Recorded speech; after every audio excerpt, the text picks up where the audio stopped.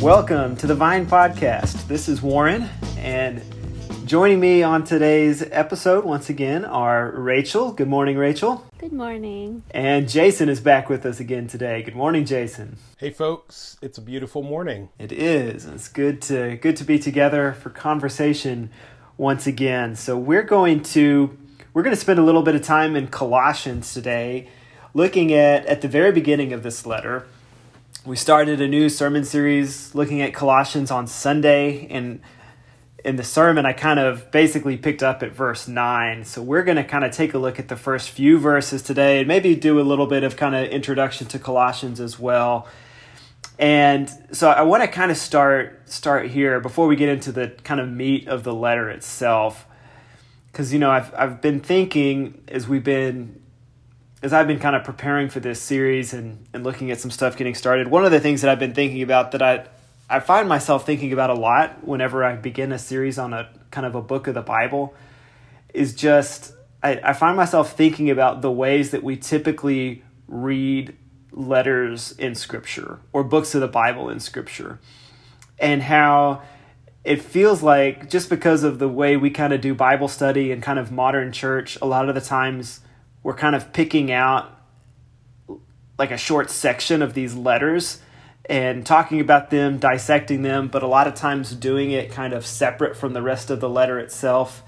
And I just feel like it's so helpful to treat them as a letter and to read them fully and to go through them and to sit down and take time to just read it in its entirety. And I feel like I always notice or notice something different or kind of absorb it differently if I sit down and read the whole thing rather than just like turning to a memory verse type thing in a letter. And so I kind of want to start there and I'm curious if y'all have had that same experience and just kind of want to think for a minute about the ways that we typically kind of take in these letters and the impact that can have on what we do with them. Y'all have any thoughts on any of that? I think it helps when you read the letter as a whole. It helps you to connect like all the concepts together, which makes each of them richer rather than taking maybe one theological concept or, like you said, like a memory verse in isolation. But this is true for all of Scripture too, right? So we just finished like Jacob, and as we went through his whole story, that helped us to understand more about God's promises and his faithfulness and how he works through broken people to bring redemption. But if you read like just one of the little parts of the story of Jacob, you wouldn't have gotten that whole redemptive picture. So I think this is true for really all of Scripture, is that the more you take in, the more that the pieces fit together, because Scripture is kind of like a puzzle. And so the more time you spend working on it, the more the pieces come together and the more the picture as a whole becomes more revealed and clear. So yeah, I definitely agree with you. And it doesn't take long to read, so it might be a good idea for people to just read the whole book before or as we're starting this sermon series. It probably takes like 10 minutes. So yeah, I think the challenge, I think a lot of times, is that the Bible as a whole looks big and long and so many words and incredibly intimidating. And so I think a lot of people, particularly people who may be maybe not as avid readers, or maybe people who are new to the faith and aren't used to kind of the structure and the organization of the Bible, may look at something like that and be incredibly intimidated. And so a lot of times in church, whether it's in Bible classes or in small group studies or in a sermon, a lot of times we'll take snippets of text, primarily because you can't deal with, a whole book all at once. And so at most you might have a series break up even a short book like we're doing with Colossians into multiple weeks and kind of little bite-sized pieces. But Rachel's right. A lot of the books, especially many of the letters, are so short that you can read them in 10 minutes or less. There are some books that you can read in 2 minutes, probably 2 or 3 minutes.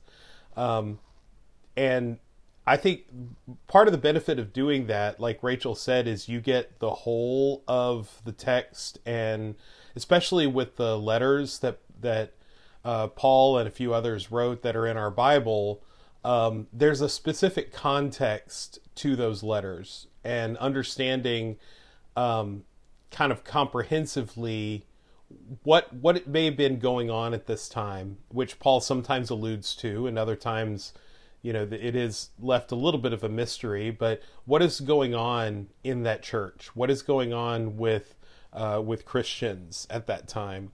And that's the context by which we have to interpret whatever is being written. And so if we take 2 or 3 verses in a book of the Bible, in especially one of the letters, or I think the Gospels is the four Gospels are a good example of this as well. If we take a few verses and we say, "Oh, that's very nice. That's a nice memory verse," and we don't really place it within the context in which it was written, or the context in which it was very often spoken or read, then we're probably missing some pretty critical aspects of what the Bible is trying to tell us.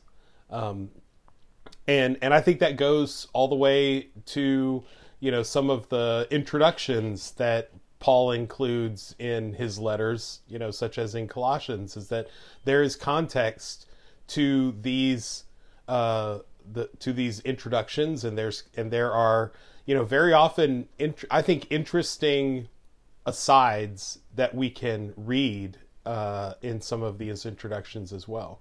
Yeah, I think so. And so that's probably a good lead in to where we'll spend some time today in Colossians, because I do think it's part of the letter that we typically kind of speed past. And so want to spend, and admittedly, I didn't spend any time in the sermon on Sunday. So we're coming back to it today. And so that's part of why I want to spend this time looking at these first 8 verses of the letter today, because I do want to cover the entirety of the letter in some form or fashion over this series, whether that's in podcast form or sermon form.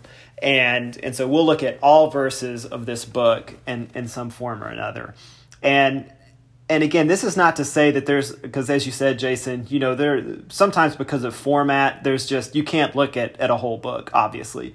And so because of format or what we're trying to do with something, there are, of course, times when we're going to break it up. But it helps to have that more complete picture. And I think to your point, Rachel, since you brought up the Jacob story and how since we've been going through that, it was interesting to me that I found myself, I'm not an overly emotional person. And I certainly, I don't ever, feel overcome with emotion or anything typically when preparing for a sermon. But when I was preparing the last sermon for that Jacob series and thinking about and writing out my thoughts on Jacob and Esau's reunion, I think it was the most emotional that I ever felt preparing for a sermon. And it was because we'd had those weeks of setup, and going through just all this struggle of Jacob's life, and then just picturing that moment when Esau comes and embraces him. I think is so much more powerful, as you said, when you've gone through the whole story, rather than just picking it up without any context or background work or anything like that leading into it.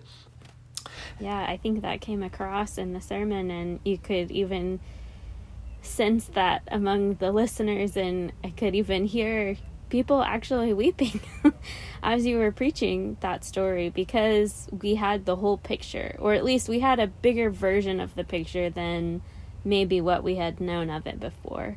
And so it definitely made that moment of reconciliation so much more meaningful. So I guess as it applies to the letters, it helps just in the same way to know the whole story, to not just look at individual verses, but to get the context of the whole letter, and then to take those individual verses. So, right. And I think it makes the reading of it more rewarding, just the way it does with the narratives in the Bible too.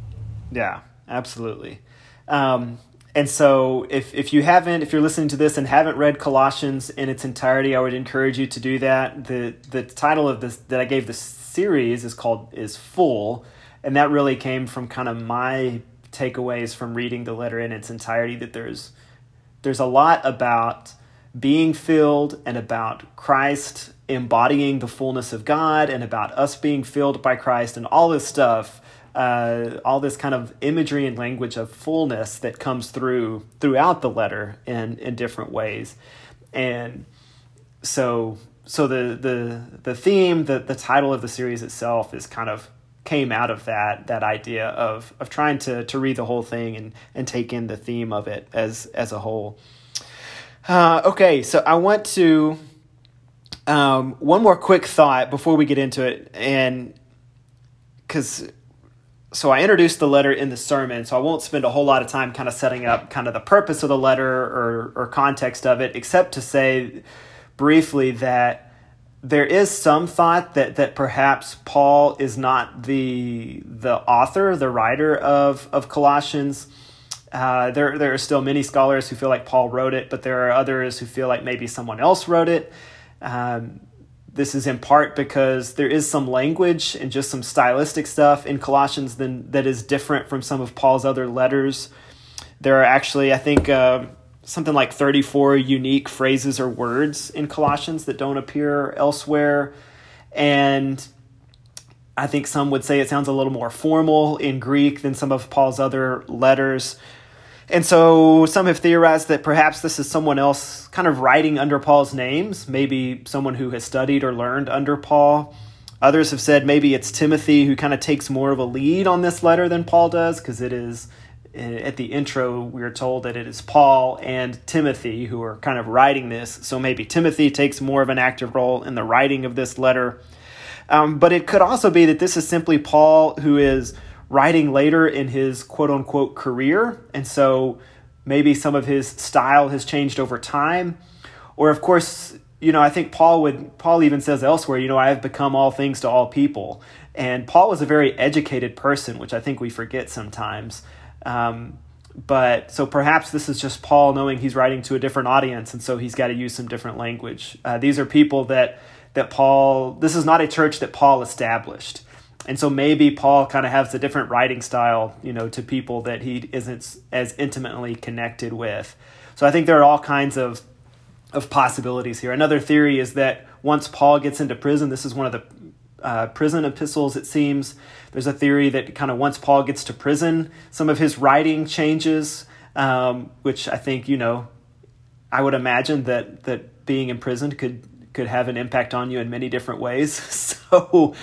So all kinds of different theories about why this letter might have a little bit of a different style. But however you end up, it seems that it's connected to Paul somehow. It's either Paul writing it or someone very closely connected to Paul. Or inspired by Paul. Inspired, yes. It is written or inspired by Paul, which I do think is interesting. You get to the end of the letter, he has this line where he says, I, Paul. A lot of the letter is written in first person. Then in chapter 4, he says, I, Paul, write this greeting in my own hand, which would seem to give credence to either the idea that there's some sort of like secretary writing it that he is dictating the letter to, or Timothy is writing it in conjunction with Paul, but Paul kind of takes over for that one part and is like, look, I'm here too. So many different possibilities, even with that one verse that are interesting, if nothing else. And we're going to come back to some of that at the end with a possible, I think, very likely connection between Colossians and Philemon. That's kind of how we'll end the series, so I won't jump too much ahead to that. So with all that is kind of set up, like I said, we are going to spend some time today, finally now, in Colossians 1 through 8. And so I'm going to read this for us as we typically have, and then I'll just throw it out to Jason and Rachel.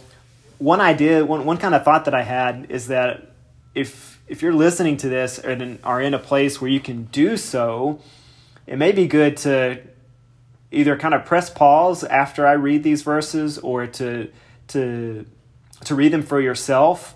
And maybe just kind of pray over them by yourself for a little bit. Meditate on them and see what comes to your heart and mind as you think on the words yourself, and then maybe come back to the conversation. I thought that might be an interesting way to sort of interact with the text and our conversation here, and maybe take some time first to kind of think on them yourself before hearing maybe what we have kind of come to and some thoughts on these verses. So if you're able to do that, and if you're in a place where you can do that, if that's part of how you kind of, if you take these in at home or something like that in your own personal kind of study or devotional time, maybe that's possible and it's something that you could do. But if not, of course, just keep listening through and we'll share our thoughts and you could go back later and listen. So, or read on your own later, I mean. So this is Colossians 1 through 8. So like I said, I'll read these, Jason and Rachel, and then throw it to y'all first and see what thoughts you have or what you notice in these verses. Paul, an apostle of Christ Jesus by the will of God, and Timothy, our brother, to God's holy people in Colossae, the faithful brothers and sisters in Christ, grace and peace to you from God our Father. We always thank God, the Father of our Lord Jesus Christ, when we pray for you, because we have heard of your faith in Christ Jesus and of the love you have for all God's people, the faith and love that spring from the hope stored up for you in heaven, and about which you have already heard in the true message of the gospel that has come to you. In the same way, the gospel is bearing fruit and growing throughout the whole world, just as it has been doing among you since the day you heard it and truly understood God's grace. You learned it from Epaphras, our dear fellow servant, who is a faithful minister of Christ on our behalf, and who also told us of your love in the Spirit. Okay, so that's how Paul begins this letter. What do you hear? What do you notice? What do you see in these verses? Well, first of all, you spoke a moment ago about the authorship and some of the questions around that. And I don't know why this hadn't occurred to me before, but that first line, Paul, an apostle of Christ Jesus by the will of God, and Timothy, our brother. It's clearly indicating that Paul is not the only author of this letter. In my opinion, right?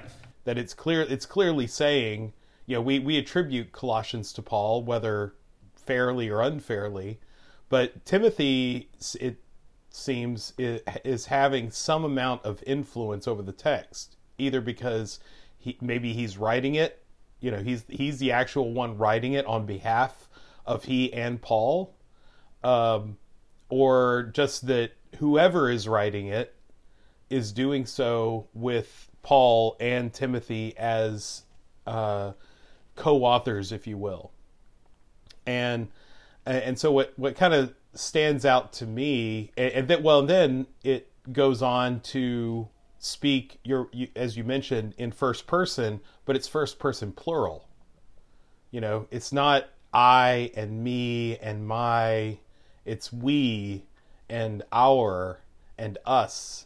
And so I think that that's important. And I also think that points to kind of the nature of these letters in general, and much of the New Testament especially, and maybe the Old Testament too, although I don't know enough about the history of the Old Testament to say, but I think the history of the authorship in our society, we think of authorship as sacred, that we have copyright and we have,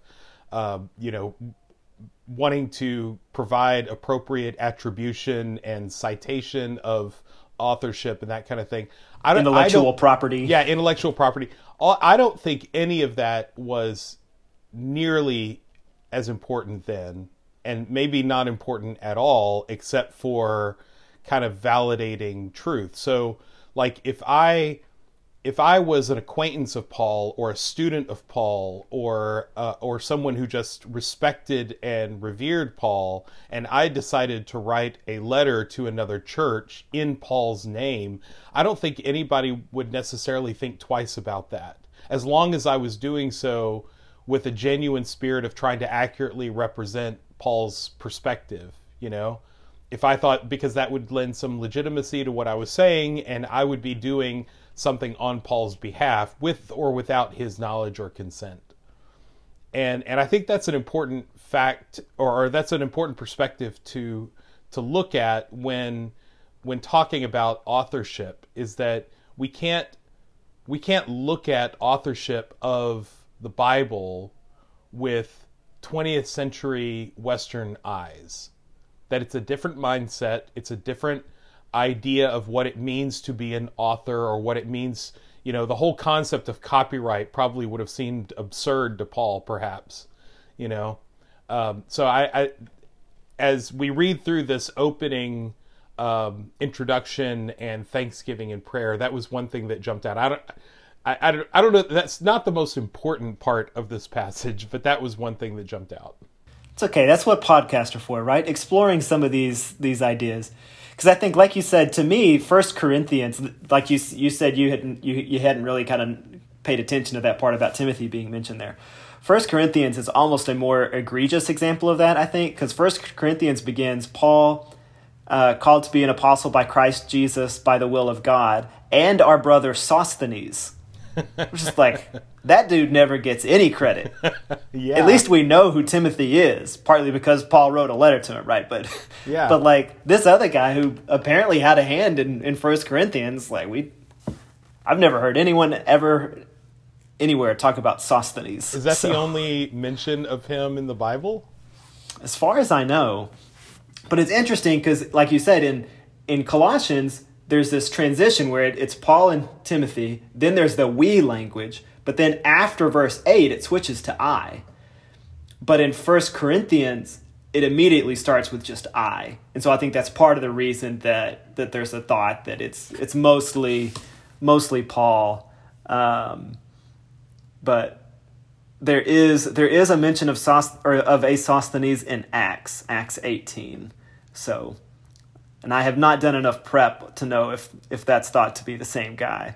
This is just a thought I had when you were sharing that. So I'll reserve comment there. But yeah, I think it's worth noting that these are probably collective works where there are other people involved with Paul in maybe places where we typically just attribute words to Paul, partly because he's well known and partly because it's easier, probably, honestly. Well, and like I said, sometimes it's a matter of a acolyte or an apprentice or a follower or an admirer essentially doing the work of Paul on his behalf. And so I think that's something that we don't necessarily think of as legitimate today, but I think at that time certainly would have been legitimate. So my initial thoughts were a totally different direction. I'm sure, and I very much appreciate the different direction that your thoughts. That's why I like having both of you on. That typically happens with us. So my thought was I decided to not read from my Bible and just close my eyes and listen to Warren reading it, because the people who were hearing this letter were most likely hearing it, not reading it. And so it was probably read to them by a messenger or maybe Epaphras in their church. And so I was just trying to imagine that experience of receiving this letter for the first time, or hearing this letter, being the church in Colossae, hearing this letter. And so I'm imagining these new believers, and it's a young church, it's a new church, they're being led by Epaphras. The gospel of Jesus Christ has been preached to them, and people have been set free from demon possession. People have been healed. People have been brought out of immoral lifestyles, and people have been just rescued and redeemed and baptized, and people are coming to faith. The poor are being cared for, the sick are being healed. And I just get this sense of excitement among all these new believers. And if you've ever been a part of something that kind of feels like a movement, or it's new, or it feels successful, maybe it's a sports team that you associate with, when Baylor does anything that's successful, I feel like, wow, that's me, I feel like I'm winning too when they win.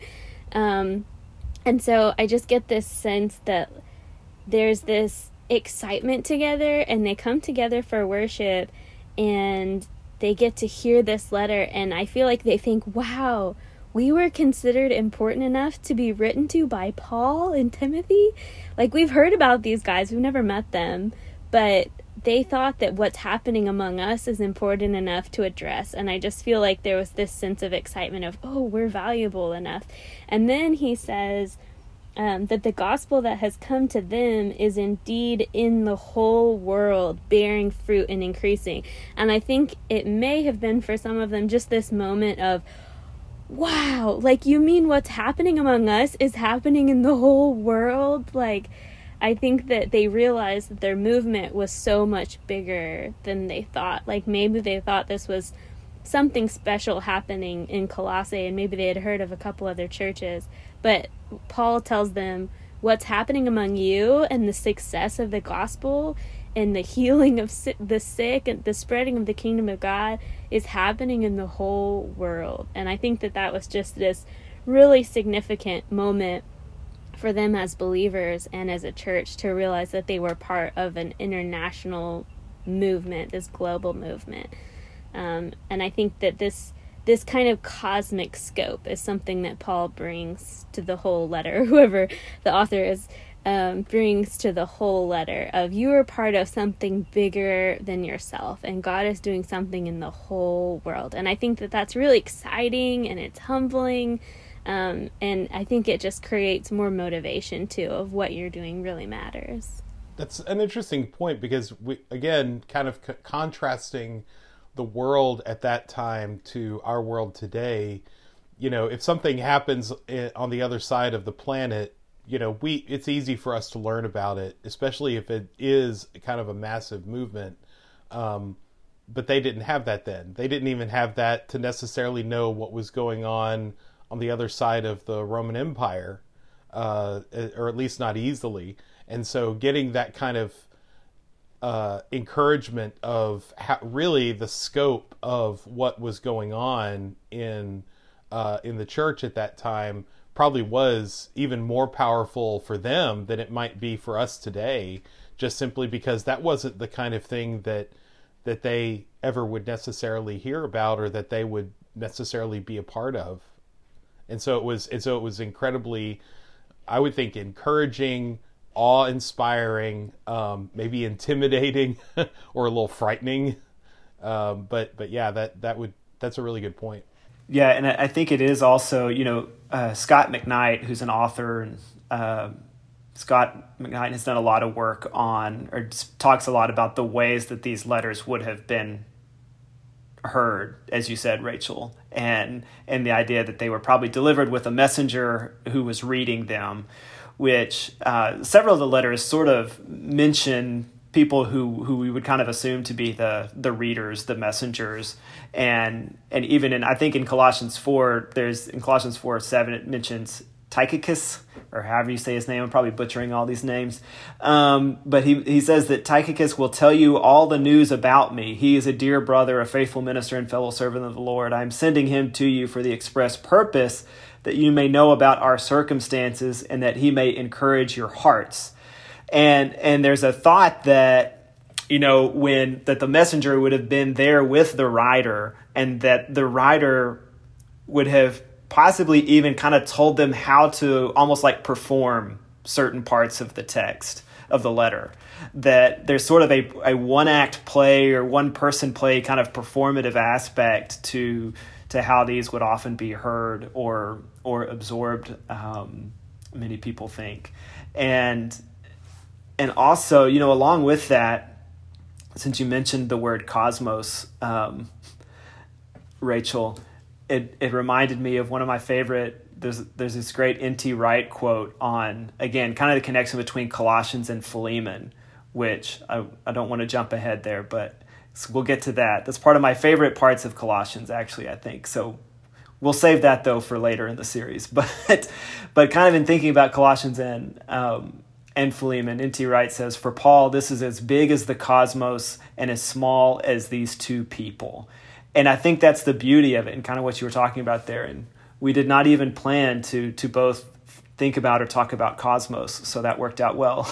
But that idea that this is something that is having this great impact amongst the people there at Colossae, and is something that is spreading and growing throughout the world, is a pretty remarkable concept and idea that Paul seems to be trying to make sure that they get and kind of hear. Yeah, I love that. And it is neat that Jason basically was emphasizing the two people, like, that it's coming from, and then I got the opposite end of that spectrum of the world and the cosmos. And so yeah, it is both, and both matter, because this comes from the heart and the soul and the voice of particular people in a particular context and circumstance and geography, but it extends to the whole world, even today. So it was written in their time and in their place, but it's extending into the whole world today. Like, we're still studying this text over 2,000 years later, or whatever it is, you know. And so that cosmos is still expanding, like the kingdom of God is still expanding even through these texts. I love that you said that there was a performative aspect for the messenger, and it just makes me wish that I knew, like, what were the instructions, or like, what was he told, like, okay, do your hands this way, you know, when you say these words, or emphasize this word, or make sure you don't use that accent when you say this, because that accent brings up this other idea, or, you know, that would have been so cool to know what are the parts that he wanted emphasized, or that he wanted to be said louder or quieter. Like, maybe when it was a rebuke, was that done in like a harsh tone vocally, or was that brought in quietly and like, hey guys, you need to straighten up your behavior here, you know? I just think that that's just such a fun aspect to think about, how these letters came alive and how they were spoken to their original audiences. Yeah, absolutely. And the other part of kind of that section that sort of stood out to me is where, you know, because as you said, the gospel is bearing fruit and growing throughout the whole world, just as it has been doing among you. And that word "among you" was part of what kind of stood out to me about this section, because it's not even that the gospel is growing and doing something within them as individuals, but that something is happening with what the gospel is doing and producing amongst them as a group of people. And I think that's important. Because again, even when we think about, so I keep jumping to Philemon, because it's where I want to go with this series. It's one of my favorite books in the New Testament. Warren. Resist but the urge. But even with Philemon, I'm not going to get into the content of it. Even with Philemon, it's this book written to one person. But even at the beginning of the book, it mentions, and like all the other people in your home. And so there's this aspect sort of interconnectivity and accountability that's built into, I think, the way that Paul sees Christian life. And I think that's something for us to keep in mind, perhaps especially now in our current situation where we're an individualistic kind of more. We're certainly more individualistic than the people of Paul's day, and I think we've been coming out of a period now where we have been forced to perhaps even be more individualistic or more disconnected, and I think this idea that Paul is pointing out that the gospel produces something or does something amongst you as a group, I think is valuable and important. And we've talked about that in some of our Wednesday Zooms, about the importance of reading Scripture together. And Rachel, you and I have talked about it on the podcast, about the importance of reading Scripture in community. And I do think that we miss something if we only think about the gospel in individual terms, that it is individual, it is global, and it's also what's happening amongst the people that you're in relationship with, kind of within your church family. That's so good. I had never really made that connection to Colossians being about community, but now looking at it, I can totally see that. Like later when he'll get into not letting people disqualify you and not letting anyone insist on asceticism or worship of angels or things like that, because those were problems that were dividing the community. Or like asceticism is like fasting so much and stuff, and he's like, guys, you should be eating together. Yeah. Like, you need to share meals together. This is part of community. Yeah, enjoy life. So that's an interesting point. I hadn't thought of it. I like the gospel is working among you. Even that word, one word, really brings out the point of community. Yeah, for sure. Well, that's a good kind of introductory look for us at those verses and some introductory thoughts on the book and Paul and all kinds of different stuff. So thanks for listening. Hope that maybe as you've listened along, you've been able to get something from those verses as well. I do encourage everyone, especially those who are among us at the Vine, to read through Colossians on your own and see what themes, what threads you pick up on as you read through there. So thanks, Rachel and Jason, for spending this time with me today, and always enjoy talking to y'all. Thank you, too. It was fun. Yeah, it's great to talk about the Bible together. It is. It is a good thing. And it's a good thing to... It's a good start to the day. Yeah, to consider what the gospel is doing among us is maybe a good thing to think about. Rachel, you want to close us in prayer for today? Good idea. Okay, let's pray. Lord, thank you so much for this day. I just pray that we would live out the gospel among ourselves, God, that we would have opportunities to bear fruit and to carry the message of your hope and your truth to those around us.